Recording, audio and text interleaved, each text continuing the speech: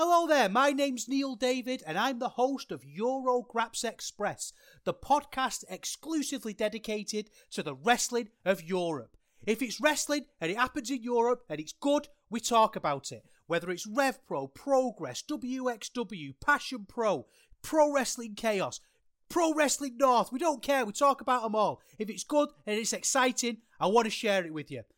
We're on the Voices of Wrestling Podcasting Network. Check us out on the feed. Check us out on Twitter at EuroGrapsEXP. And join us for chat about European wrestling and a little bit of chat about cheese. Hopefully see you there. This podcast is a member of the Voices of Wrestling Podcasting Network. Visit voicesofwrestling.com to hear the rest of our great podcasts, as well as show reviews, columns, opinions, and updates across the world of wrestling. It's my music. You're listening to Music of the Mat on the Voices of Wrestling Podcast Network. Hello and welcome to Music of the Mat, the podcast devoted exclusively to the music of pro wrestling. It's all part of the Voices of Wrestling Podcast Network. I'm your host, Andrew Rich. This is episode 166, and it's about the themes of Jun Kasai. And today I am joined by a first-time guest here on the show. He is a contributor at Voices of Wrestling. It's Kevin Hare. Hello, Kevin. Hi, Andrew. How's it going? Thanks for having me on. I'm good, man. How are you? I'm doing well. Very well. I'm excited to finally be on.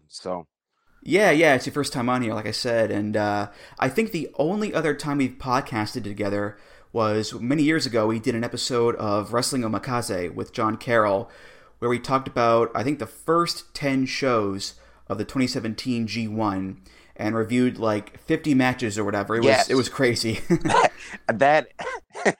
I forgot that you were part of that. I still think about that one because it was very crazy. It was every single match, takes on every single one for the entire tournament. So it's one that is kind of burned in my brain for how, I guess, extensive it was. I'll say it that way. Definitely. Well, luckily, our workload today is considerably lighter than it was back then. So we're not going 3 hours, that's for sure. Yeah. But since it's your first time on the show here, Kevin, I'll ask you this. How did you become a wrestling fan? How did you get into it? So when I was very young, I had a babysitter that would get me toys and cards and stuff. And she would get me a ton of wrestling action figures and cards. Those are the two things I really remember. So this would have been probably around 1992, 1993. And as you know, like with this type of stuff, it's probably always a year or two behind, right? So the stuff I was getting was probably very late 80s, early 90s, like 90, 91. And obviously in that era, kind of a year or two is a long time. So that's probably, I remember, Bushwhackers and Hulk Hogan and all that stuff. So it permeated very young, but I didn't know how to watch it. And my parents never liked it. So I didn't really start watching until a few years later. Like I would have seen some stuff here or there, but then with the Attitude Era and Stone Cold Steve Austin and the NWO and the shirts and everything kind of permeating culture, you would see it everywhere. It became more of a periphery thing and more of a, like, this is something that I want to find out. So then the first match I really remember watching, like, I think I saw some stuff before that, but the first one that really, that I rented the VHS of that, like, was the life changer was the Undertaker versus Mankind Hell in a Cell match. That'll do it. That'll stick with you for sure. Yeah. Right. And I didn't know. I saw the VHS cassette and like the cover, and I knew, like, it seemed interesting, so it seemed cooler than the other tapes that were there. But I did not know what I was renting. Like, I didn't know it was this big. Even this would have probably been like a year later or so, 6 months or a year later, so probably early 1999. I did not know, so I watched it completely unaware of what I was watching, which made the experience so much cooler. I'm sure I would have liked it anyway, but not knowing and seeing how crazy it actually was is what made me, like, intrigued and get obsessed. And I think that it's kind of an interesting tie into our topic. I'm sure that at least somewhat that kind of shaped what I like in wrestling and how I consume it and like what my preferences are. Because that is the first thing that I remember is this brutal, bloody match with just, big high spots and brutality and blood and emotion and all of that. And I think that that has really shaped my preferences and what I like in wrestling. I like everything, but I certainly, especially these days, I trend towards the brawls and the blood and the spectacle and all of that. And I'm sure 100% in my mind that that match is what shaped those preferences. Mm-hmm. And has music played a big part in your wrestling fandom over the years? Yeah. I mean, well, as far as my life goes beyond wrestling, music is one of the biggest things that has like, I'm really into, the hardcore music scene and stuff. And all of that is like, it's kind of my lifestyle. It permeates like everything that I do with morals, my friends, all of that stuff. So I think being so, involved and obsessed with music, of course, that's going to relate to wrestling. So like a lot of memories and music, like it all ties together with wrestling stuff. And then sometimes there's even been some like wrestling bands and that type of thing. So um it all kind of ties together. And I've done some like fanzines before when I was younger, and some of them were like both a hardcore music and a wrestling fanzine. Like some pages would be about wrestling, some things would be about music, and just kind of tying it all together. Mm-hmm. Well, there's definitely going to be some hardcore music today. That's for damn sure. And it's funny, last episode I did was with Mike Spears about Ultimo Dragon, and that episode had a lot of East Asian music and poppy stuff and electronica and things like that. Not the case here, but then again, the guy we're talking about here today is a much different kind of wrestler than Ultimo Dragon is, Kevin. Yeah, I a little bit. I mean, you don't think about like majestic high flying and stuff when you think of Jun Kasai with the goggles on and everything. Well, the Pearl Harbor splash is a form of flying, I suppose. Yes. So it does kind of work there, I guess. Yeah, but yes, today we're talking about the themes of the Crazy Monkey, Jun Kasai. Not just one of the most famous Japanese deathmatch wrestlers of all time, but one of the most famous deathmatch wrestlers, period. I think if you live anywhere in the world and you like deathmatch wrestling, be it Japan, America, Mexico, UK, wherever, you know who Jun Kasai is. And that's because he's a very memorable guy. Never mind the matches. You take one look at him and his white eye and his scarred up forehead and his scarred up chest and his scarred up back and his scarred up everything, and you'll remember him for a very long time to come, Kevin. Yeah, I think so. I mean, you talk about deathmatch and deathmatch wrestlers, and obviously Onita is the number one of all time, right? That's who you think of with that. But he's the Hulk Hogan of deathmatch stuff. So his matches are, big and epic and drama filled, but they're not really as brutal. It's like, I don't want to say fake brutality because that's not fair, but it's all about the smoke and mirrors, right? There is some blood and explosions, but it's all about the drama. But Jun Kasai, when you talk about, the light tubes and the actual brutality, deathmatch wrestling, the survival aspect of it that's really played, especially in the Japanese deathmatch stuff, since the late 90s, early 2000s. Jun Kasai is what you think of with that. And yeah, you were talking about his characteristics. And to be honest, you even missed the thing that I think about that really sends him over the top is just, you see his mouth and his teeth and how mangled it all is and everything. And like that combined with it all, he has this charisma. Obviously he has like a physical, or emotional charisma where you just see him and he lights up the room, but he really does have this physical charisma too, where you just see him and right away you're drawn to him. He's intriguing. He looks unlike any other wrestler that you've ever seen. That's he and you talk about unique looks, but like he really does. I can't think of anybody else maybe even more unique looking than him. So it all just comes together. Like you said, even before any of the matches, he's this guy that just absolutely pops off the screen. And I think in some ways too, I think that because he's a deathmatch wrestler, people just lump him in with other just with the genre in general, like kind of more, I don't mean mainstream because more like straightforward wrestling fans or whatever, even within Puro and other stuff, I think that they just kind of lump him together. But it's kind of does him a bit of a disservice, because I think that it doesn't acknowledge just how good he is within his role and his style. I mean, there's not really many people who understand what they're trying to do and their style better than him. And it really, once you see a match, I think that it just kind of, you get really curious and intrigued, and you have to see more of it, just because he's just, like I said, he pops off the screen. Mm-hmm. Yeah, I'm not a huge deathmatch guy myself, to be clear. It's not my favorite kind of match, but I've definitely seen a few Kasai matches over the years, and they're pretty engaging, mainly because, he's so engaging. Like you said, Kevin, he's got this big personality and this very endearing charisma to him where, even when he's getting slammed onto razor boards, it's oddly charming in a way. And, I love the Despy match he had last year that made the VOW Top 10, and I love the match he had this year, the tag, against Mox and Homicide and Cork and Hall. So, yeah, even someone like me who isn't a huge deathmatch guy, I still pay my respects to Jun Kasai as, deathmatch royalty, Kevin. Yeah, I mean, and you say charming. I mean, he is like an oddly charming guy as well.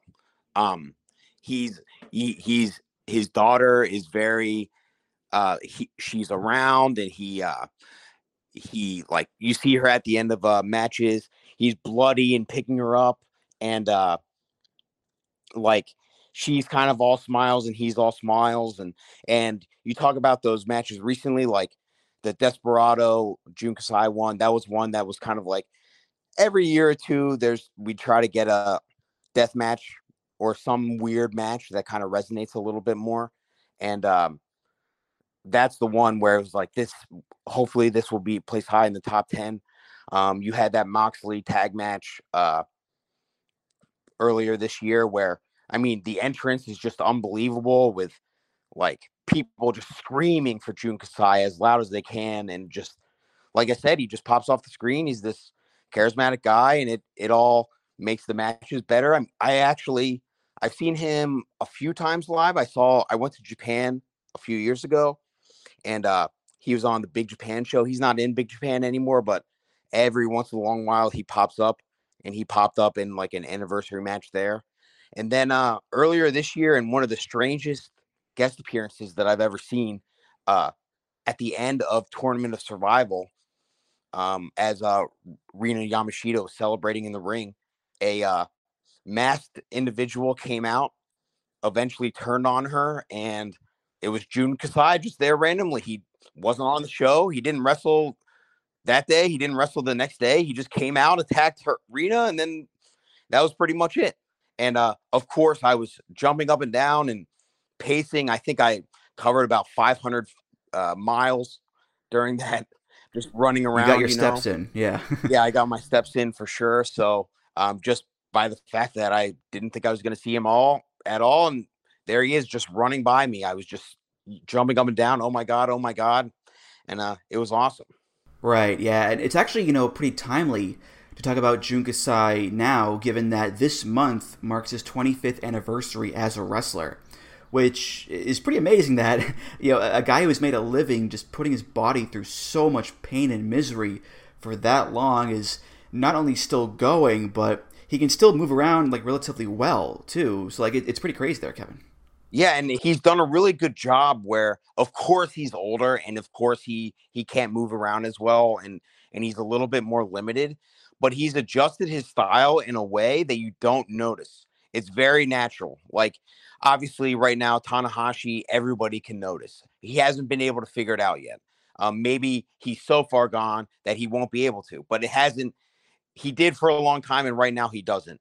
Jun Kasai hasn't quite gotten there yet. Like, you watch his matches, and the most famous match of his career is probably going to be that old Desperado match from last year, at least as far as with, Western fans. I don't like the term, but I can't think of anything else. So like with that type of,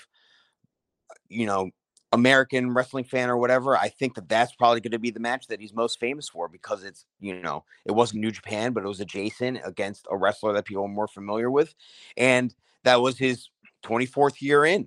So, and again, you don't there's no like flaws to his performance in it. He looks great. He's still going hard. And I don't know exactly how old he is, but I assume he's got to be at least probably early 40s, but maybe even 45 or older, getting close to 50. Mm-hmm. Yeah, the longevity, like I said, is pretty amazing and admirable. And of course, that longevity has translated to his level of influence. I mean, there are just so many guys out there who revere him like a god. And we mentioned Jon Moxley earlier. There you go. I mean, I love big, bloody, crazy Mox matches. You do too, Kevin. A lot of people do. Yeah. And Mox is pretty open about his love for Kasai. So if there is someone to thank for, the Texas Death Match with Hangman this year, or the parking lot fight on Rampage a few days ago, or stuff like that, Jun Kasai is the right man to thank, I think, Kevin. Yeah, exactly. Yeah, for sure. And they did that tag match earlier this year. I hope someday that we might get a singles match between them. I don't know if I expect it, but the fact that they were already in the ring together this year makes me think that maybe it's some sort of possibility in the future. So hopefully.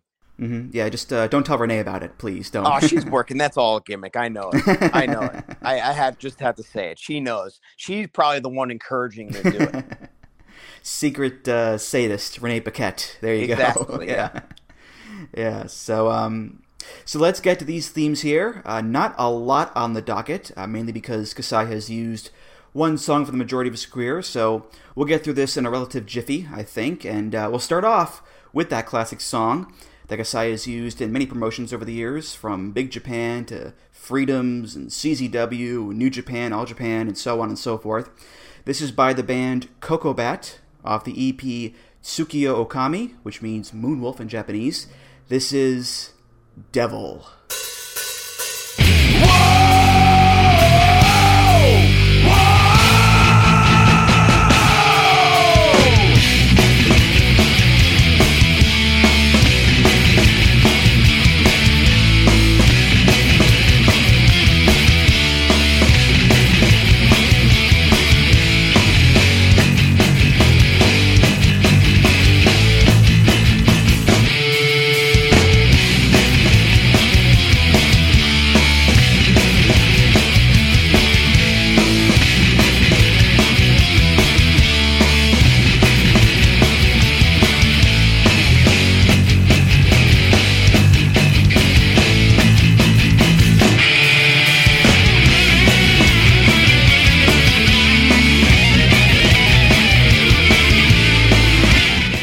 So if this episode was only about one song, I mean, this is the perfect song to represent Jun Kasai. I mean, the opening cymbal hits into the big whoa, and the crunchy metal riffs, and the ferocity, and the yelling vocals. It's like a sonic barbed wire board to the face. And yeah, is it my cup of tea? Not really, but for a guy like Jun Kasai and his style and look and presence and aura and all that stuff, it's perfect, Kevin. Yeah, I absolutely agree. When you proposed this episode, I didn't even think about the idea that he had other theme songs, because this one is so intrinsically linked to him, his character.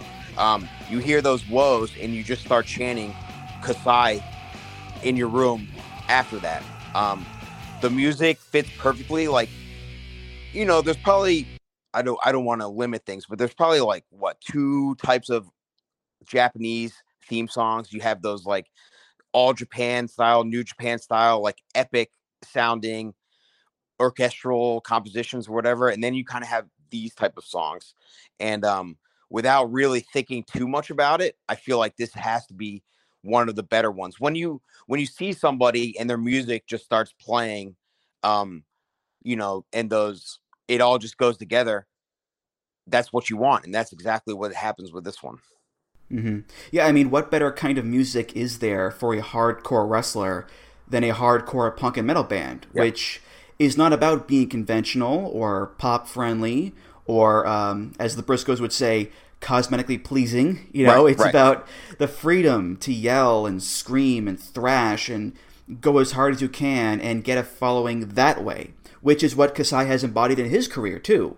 He is not a conventional wrestler. He is not cosmetically pleasing, but he is himself, and that has allowed him to attract this really big following, Kevin.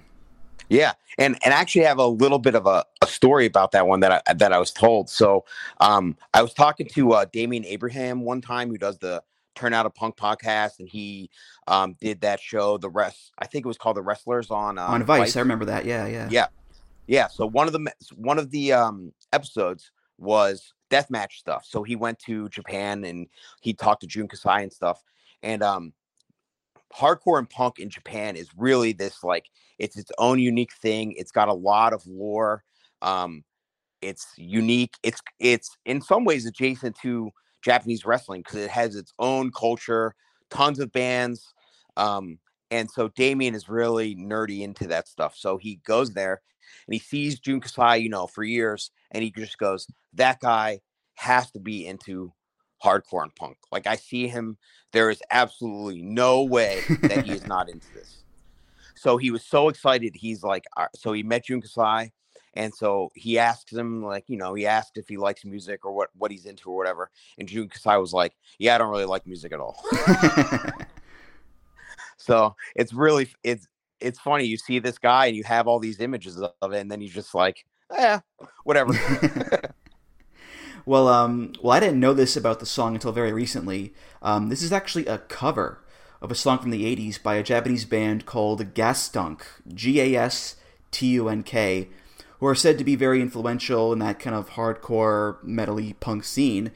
And much like this version here, I have absolutely no idea what they're saying. But, with that sound and with that title, Devil, I get the gist of it, I think, there, Kevin. Yeah, for sure. That's one that I've never, Japanese band that I haven't heard, but I at least need to go find the original just to see what the differences are and how, if they're similar, if they're completely different. Right, yeah. And again, Devil is just perfect for Jun Kasai. I mean, that guy looks like a demon, and he has that demon mentality of, I will make you suffer. Maybe I'll suffer too, but I don't care because you'll suffer more. So it's perfect, Kevin, for sure. It's funny because his nickname is the Crazy Monkey, which you see him now, and I guess you can make it make sense, like, justified in your head, because you could see it maybe looking like a deranged outbreak style crazy attacking monkey, but like when you see his older matches, he has a tail and is eating bananas and stuff. So it's not like, it's kind of funny how the image of him has changed, where something like Devil is way more appropriate for him than that. We need that Jun Kasai Space Monkey tag team now, damn it, come on. It's good. I'm surprised that Black Label Pro hasn't already tried to do it. One of these days we'll get it, I'm sure. But that was the main Kasai theme there. But there have been a few others he's had over the years. This one he used in Hustle, as well as Noah, I believe. It's by Go Diego, and it was the theme song to a TV show in the 70s called Sayuki, which means Magic Monkey, and it's called Monkey Magic.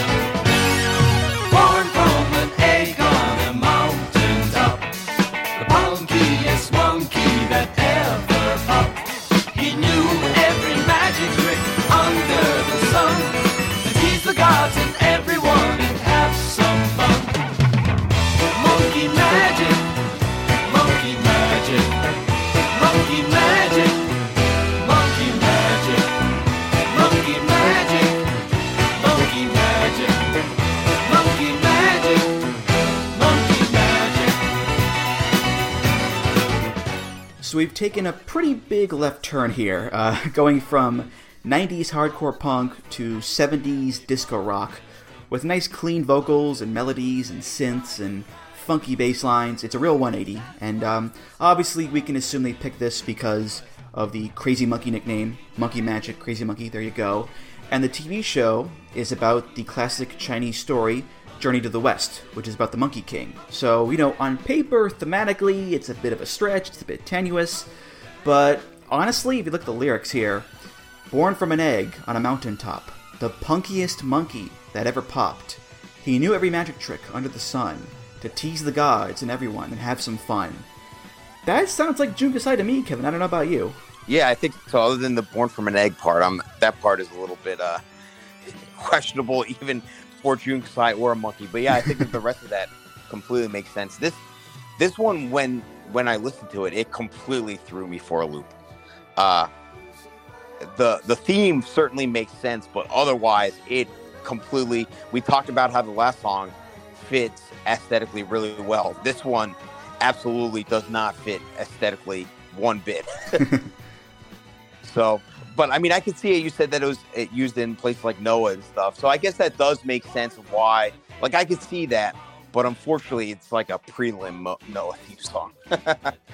Yeah, well, I looked at some more lyrics here, and this works pretty well too. With a little bit of monkey magic, there'll be fireworks tonight.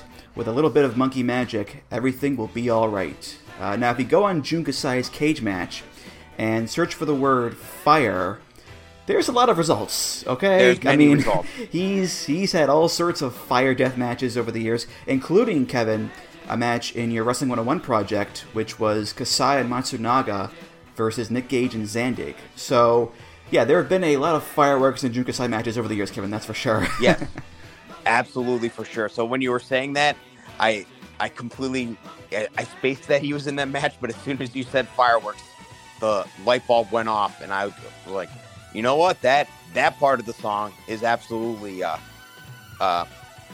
appropriate, and I think plugging that match a little bit in that project, absolutely go watch. If you have never seen Fire Road match, go watch it. There's at least a clip version on YouTube, but it's one of the most psychotic, insane wrestling matches you've ever seen.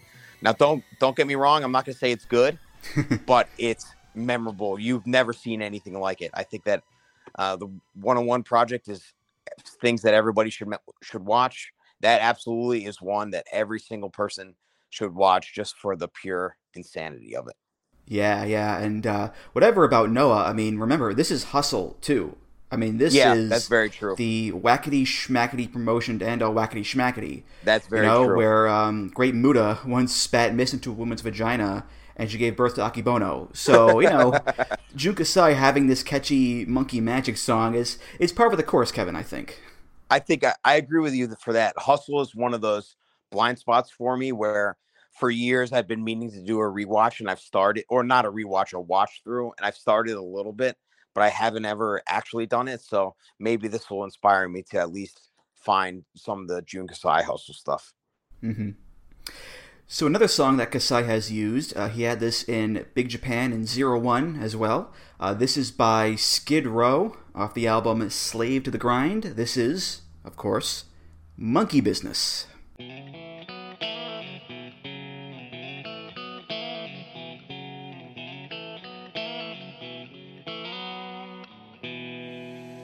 Well, outside my window there's a whole lot of trouble coming. The cartoon killers and the rank of clones. Stack heels kicking a rhythm of social circumcision. I can't close the closet on a shoebox full of bones.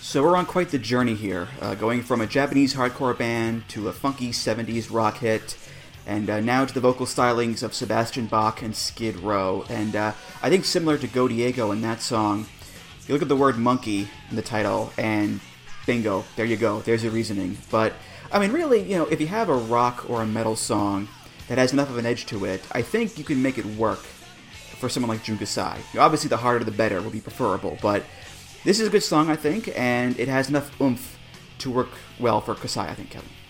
Yeah, I do like the idea of just, it's very obvious with this one and the other one that they were just sitting around trying to think of any song about monkeys, and they came to Skid Row. Thankfully, they didn't use the actual monkeys because I don't know if that would have fit Jun Kasai either. But yeah, I mean, I think the one thing with this style in general is that it's kind of, the epic 80s metal type of stuff. They are good wrestling theme songs. So even if it's not like the best type of that style or whatever, it still is going to work as a good wrestling theme song. So that's kind of what I came away from this, being like, it's not as good as his other ones as far as theme songs, but you can't really go wrong with something like Skid Row. I mean, you can just imagine watching your old grimy Big Japan tapes and Jun Kasai coming out to this. Mm-hmm. Well, if you look at the lyrics, there are a lot of references to people who were on, Skid Row. Kangaroo lady with a bourbon in her pouch, Slim Intoxicado drinking dime store hooch, little creepies playing dollies in the New York rain, a psycho on the edge of a human garbage dump, the freaks come out at 9 and it's 20 to 10. It's the fringes of society, it's the outcasts, it's the ones that, are not pleasant to look at. And like we said before, Jun Kasai checks off those boxes. He's an unconventional man and an unconventional, fringe style of wrestling. And he usually wrestles in places that are not on the mainstream path. Big Japan, 01, Freedoms, CZW, and so on and so forth. So, yeah, monkey reference, we got it. But lyrically, it does work a little bit deeper there too, Kevin. Yeah, I would agree with that for sure. I mean, it's perfect. He's a scummy, weird wrestler, and he hangs out in the scummy, weird places. Absolutely. So the last song we'll touch on here is a song that Kasai used in CZW a few years ago, as well as Big Japan again. And it's another American band here, Slipknot. This is off their self-titled album. It's Wait and Bleed. I felt the air rise up in me, kneel down and clear the stone of leaves. I wander out where you can't see, inside my shell I wait and bleed. I felt the air rise up in me, kneel down and clear the stone of leaves. I wander out where you can't see, inside my shell I wait and bleed. Goodbye, a weapon of our town, the night is bright of this time. Everything is turning fast for me. My ears are running cold, the air is standing straight up. This is not the way I picture me. I can't control my shakes. How the hell did I get here? Something about this so very wrong. I have to laugh out loud. I wish I didn't like this. Is it a dream or a memory? I felt the air rise up in me. Kneel down, clear the stone of leaves. I wander out where you can't see. Inside my shell I wait and bleed. So for this one, I went to the lyrics here, and I did a big Control F for the word monkey. And I got nothing. No monkeys, no apes, no chimps, no simians, none of that. But there are quite a few references to bleeding. And if there's one thing that Jun Kasai is pretty great at doing, Kevin, it's bleeding. And he's the scars to prove it. He's very good at that, yes. He's got the scars, and you can't even really figure out where they came from. They just came from something at some point. But I feel like in history, probably no theme song has been used as many times by wrestlers you've never seen than this one. Like every single backyard wrestling show, every single small deathmatch indie, somebody's coming out to Wait and Bleed by Slipknot. It would be the least surprising news ever. Yeah. And the lead singer, Corey Taylor, has said that this song is about, flipping a switch inside your head and going from civilized person to crazed animal, which is certainly fitting too, given, the context of being a pro wrestler. A pro wrestler has their gimmick side and their personal side. And with Kasai, when he's in deathmatch wrestler mode, he comes across like an absolute madman. And then, outside the ring, like you said earlier there, Kevin, he's just, a normal dude with a family and a young daughter and all that. So, yeah, again, lyrically, the words go a little bit deeper than just man bleeds a lot, Yeah, I mean, and he is the literal crazed animal anyway with the crazy monkey. So that all makes sense for sure. My thinking is CZW just found, they're like, we need a song for Jun Kasai, and then somebody like Slipknot, and they just slapped it on there. I don't think that Zandig is going too deep to figure out why he's putting what Jun Kasai's entrance music is going to be. He's just, Slipknot, that's the band right now, so they just slapped it on there. But it makes sense. It's kind of perfect for the era, the aesthetic, the company, Jun Kasai. So it all makes sense. You could just see early 2000s music videos on whatever would have been before YouTube, on Kazaa or whatever, downloading them and just seeing grainy footage of Jun Kasai just jumping off of cages and doing dives and light tubes and all that stuff. Well, I think Slipknot and Jun Kasai just work well together in general. Two not just very intense groups, but very colorful ones as well. They have that flair for showmanship in both, and it's not about just playing a song or just having a match. It's about putting on a spectacle, and the biggest one you can. So they do share that kind of goal and mindset, I think, Kevin. Yeah, I agree with you for that. I mean, when I was younger, Slipknot was one. I liked this song. I liked like maybe some other stuff on the radio, but I never bought a CD, so it never really resonated. I know some other people that still count Slipknot as some of their favorite bands. Somebody told me just yesterday that Slipknot was their favorite band, but for me, it always passed me by just a little bit. Mm-hmm. Yeah, I do like some Slipknot, like their bigger hits, like Before I Forget and Duality and Psychosocial. Like those songs are much more my speed and my jam, as they say. So yeah, but all right, well, that's going to do it for this episode of Music of the Mat. Thank you so much for listening, and Kevin, thank you so much for being here. Your first time on, it was so much fun, and as well, it was a lot less bloody than an actual Jun Kasai match, that's for sure. Yeah. Thanks for having me on. I'm glad to come on and spread the gospel of Jun Kasai just a little bit. Like I said, I think he's one of the more underappreciated wrestlers in the greater wrestling lexicon, even though within his style, he's a legend. So I think anything that kind of just brings a little bit of attention to him, I think that's all good. Mm-hmm. Any plugs you want to give? Go right ahead. Yeah, so the biggest thing we mentioned a little bit already is the Wrestling 101 project. It's on voicesofwrestling.com. It's also thewrestling101.com. Every few weeks, Robin Reed and I curate. So I've written a decent amount of it, but it's not limited to that. We just curate a bunch of articles that are 101 matches that every wrestling fan should watch. They're not necessarily the best matches ever, although many of them can be considered that.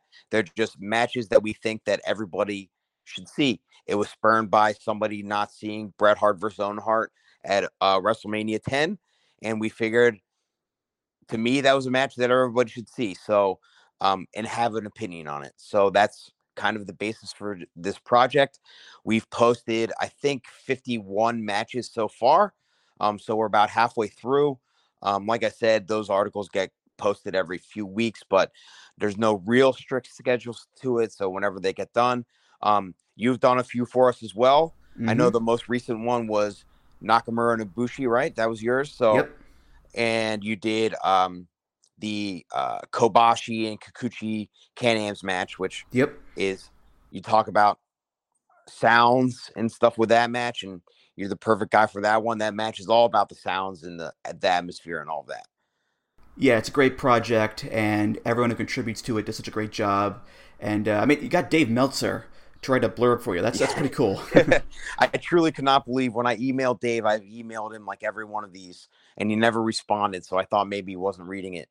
And then I just said, Dave, could you write a little bit about this? And within an hour or two, he had something for me, and I just could not. It was unbelievable. It was awesome. I couldn't believe it. Mm-hmm. And it's a lot shorter than a usual Dave writing piece. You know, it's not it's not an Observer obituary. We'll put it that way. So, you know, I wasn't sure what I was going to get, but I can't complain about anything. So I was perfectly fine that he gave me a paragraph, and it was perfect. Mm-hmm. Yeah, like I said, it's such a really cool project all around. It's really neat. Yeah, I'm really happy with it. I feel like it's kind of my very small wrestling legacy, which is cool. Definitely, yeah. And Music of the Mat is, of course, part of the Voices of Wrestling podcast network. You can find all the great shows on there at voicesofwrestling.com. Follow the show on Twitter at Music of the Mat. Follow me on Twitter at Andrew T. Rich. voicesofwrestling.com/Discord for all discussions and comments. voicesofwrestling.com/donate for any donations. Just click the big donate button beneath the name of Music of the Mat. If you donate, hey, thanks so much. You're awesome. And of course, rate, review, subscribe to the show on Apple Podcasts, Google Podcasts, Spotify, and many other places. Kevin, thank you again. I'll see you around. Thanks, Andrew. All right, for Kevin Hare, I'm Andrew Rich, and I'll see you next time on Music of the Mat. Take care, guys. Music of the Mat is intended for entertainment and information purposes only. The songs used throughout this show are property of their respective copyright holders. Hello, Voices of Wrestling listener. Dave Ryan here.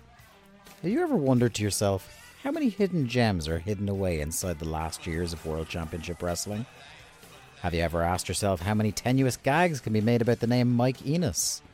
And have you ever thought about what it sounds like for two Irishmen to interpret a very chaotic company through its B show? The answers to all this and more are just a click away. Check out Days of Thunder every second Thursday on the Voices of Wrestling Podcast Network.